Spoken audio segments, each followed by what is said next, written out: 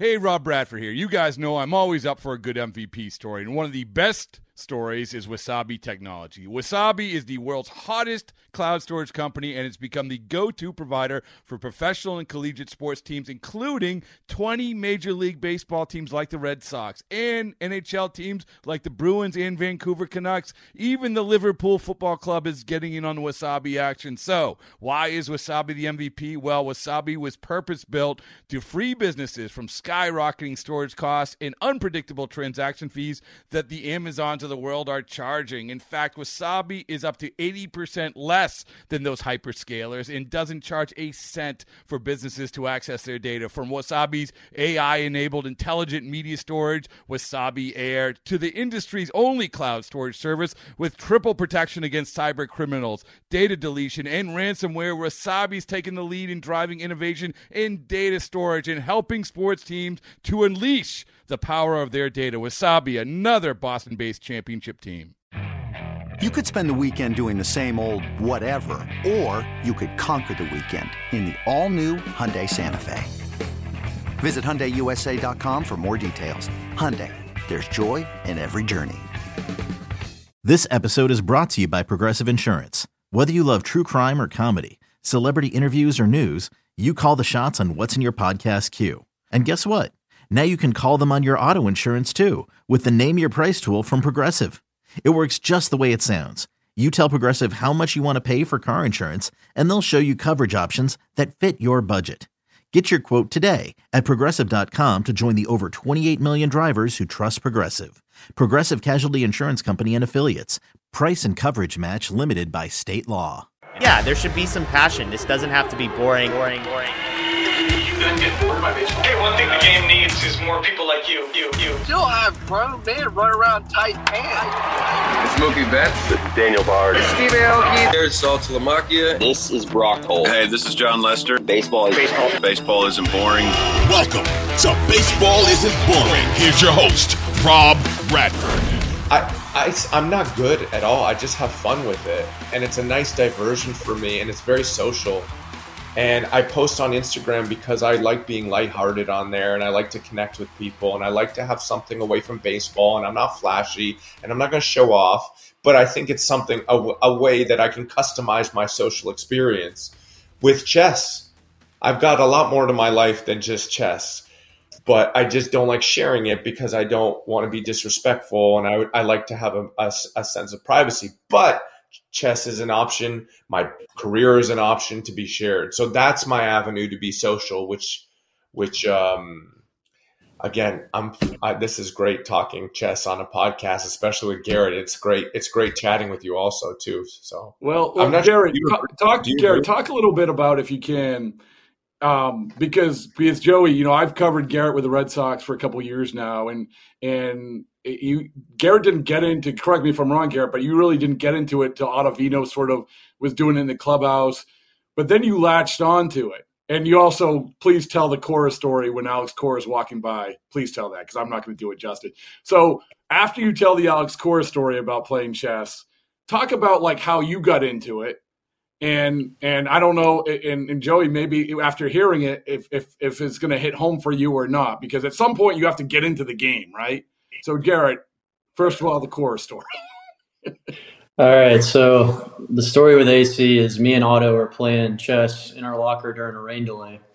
And we're obviously just in the middle of a chess game, and AC walks in to kind of give us an update on, what's going on, when the start time's possibly going to be, everything like that. And he walks up to me and Otto, and he looks at the board, and he's just looking at it and talks to us for a couple of seconds about what's going on. And then Otto looks at him and is just like, so AC, like, do you play chess at all? Like, do you enjoy the game? And AC kind of took a second, then looked at us. He goes, every time I cross the line and I give the lineup card, I'm playing chess every night.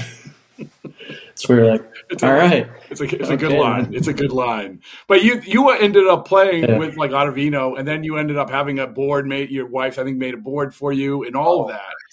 I mean, did you have, Joey, you're nodding your head. Like, how many, did someone make a board for you? That's a really lovely gift. That's a really nice gift. Yeah. But Garrett, you got, that's when you knew that you were sort of, head first in it, right?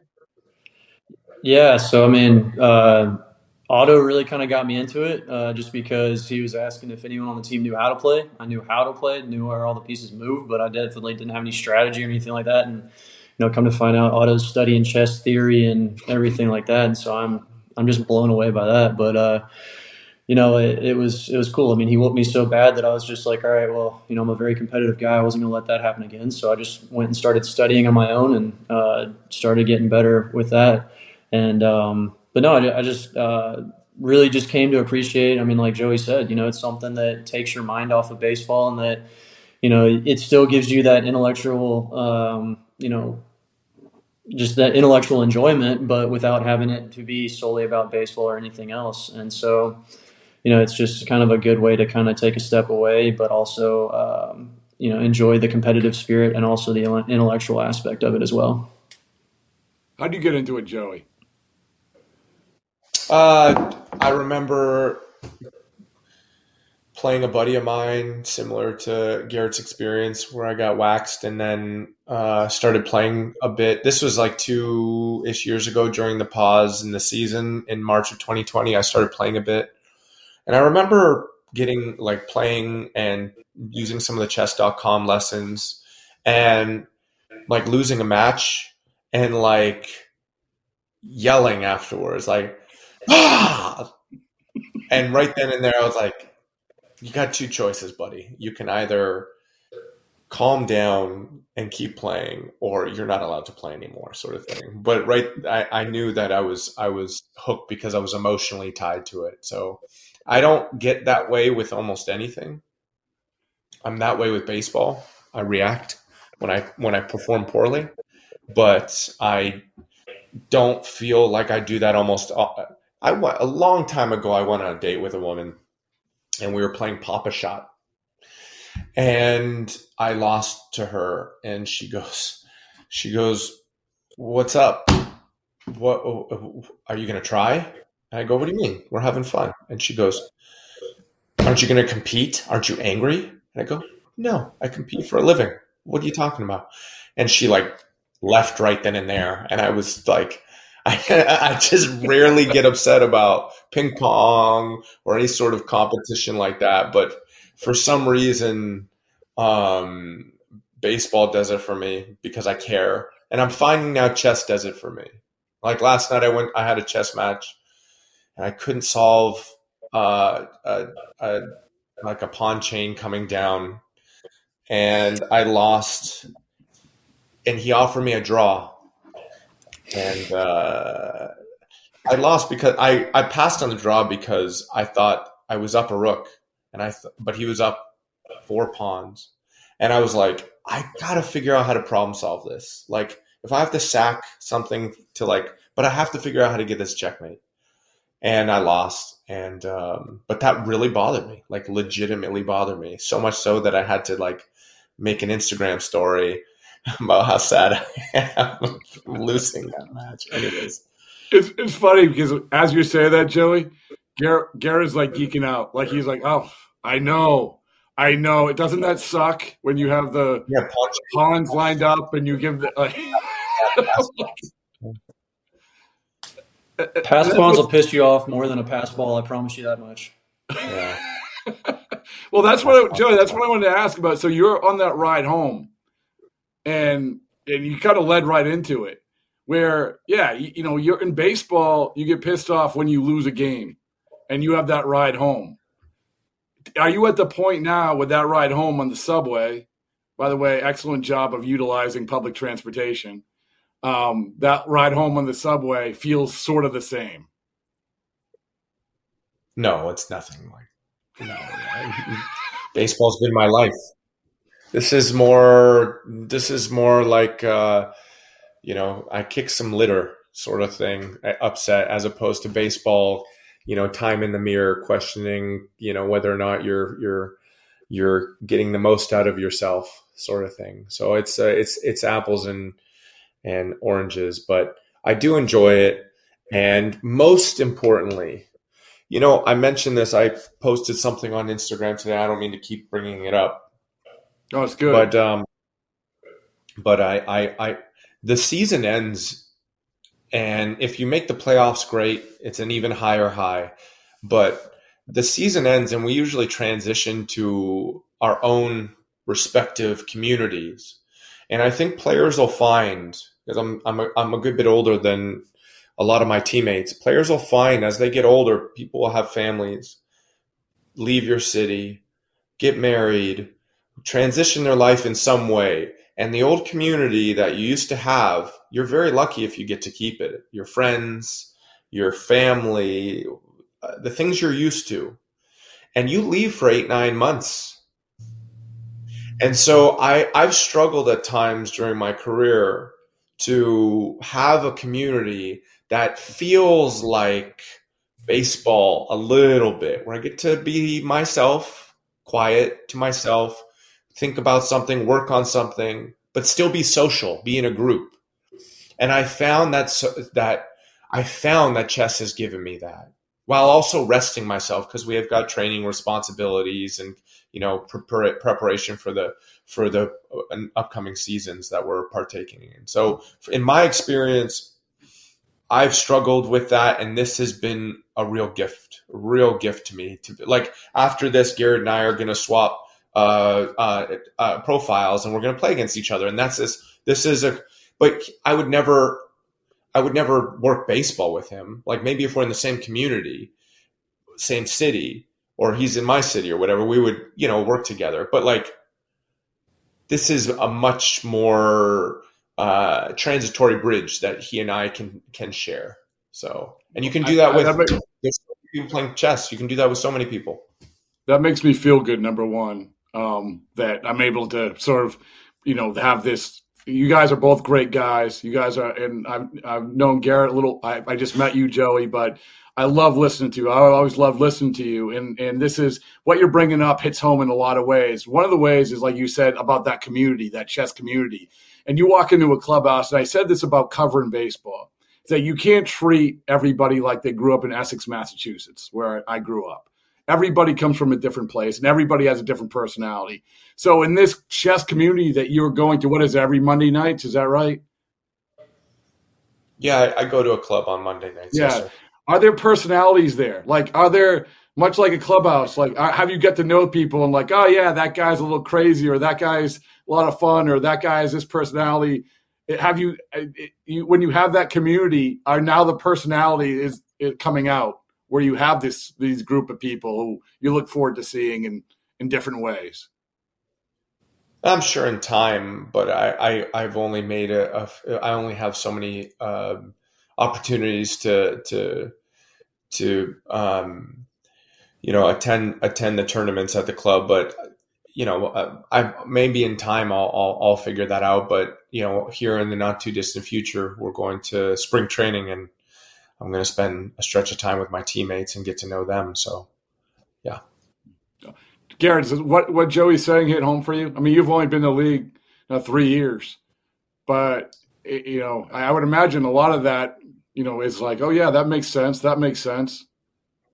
No, I mean, absolutely. I mean, so I'm from a smaller town, and so when I leave for, the 8 or 9 months, I'm leaving my childhood friends, and they understand the life to some point, but there's just some degree that they'll never be able to relate to, just from never being in one place and living out of a suitcase and everything like that. And so it's definitely something that you have a bond with these people in the clubhouse, just because you share life together, you share the same experiences together. And so that completely hits home that it's just a community. All right, so Joey, in your chess playing ability right now, correlate where it would be in terms of where your baseball career was. Like, where are you at? It can be rookie ball, it can be AAA, it can be third year in the majors. Where are you at? So right before, when I was 16, I played on a travel ball team, and we played like 70 games. Probably the house league / rep team I played before that, I'd say that's about where I'm at. I'm getting to know the game, but I'm not. I lack usable skill. So What's and your I'm go-to? nowhere near What are you good at? What's your strength? getting the pieces out. I can get the pieces out. You have to activate your pieces. So I'm okay at that, but that can cause problems too. How about you, Garrett? Garrett, how about you? What's your strength? I mean, I have to agree. Like I've studied a lot of the openings and everything, but middle game is where I tend to struggle. I'm trying to learn a little bit of the theory and like the different pathways that you can go after your openings, and whether you're doing a defense or an actual opening from the white pieces. But yeah, I mean, I've got to say I'm very very early on trying to get to Ottavino's status level. That's for sure. Now, Joey, like I want you to play Ottavino. Like he keeps bringing up Ottavino. I want you to play him. Let's go. Maybe one day. I've played him plenty with his arm, and he's a handful there too. So. Yeah. So let's geek it out. Okay, what's the open? What's the go-to open? If you guys are gonna like have this verbal sort of chess match right now, you have the pieces set up. Joey, you got the first move. What are you going with? And Garrett, how are you going to defend it?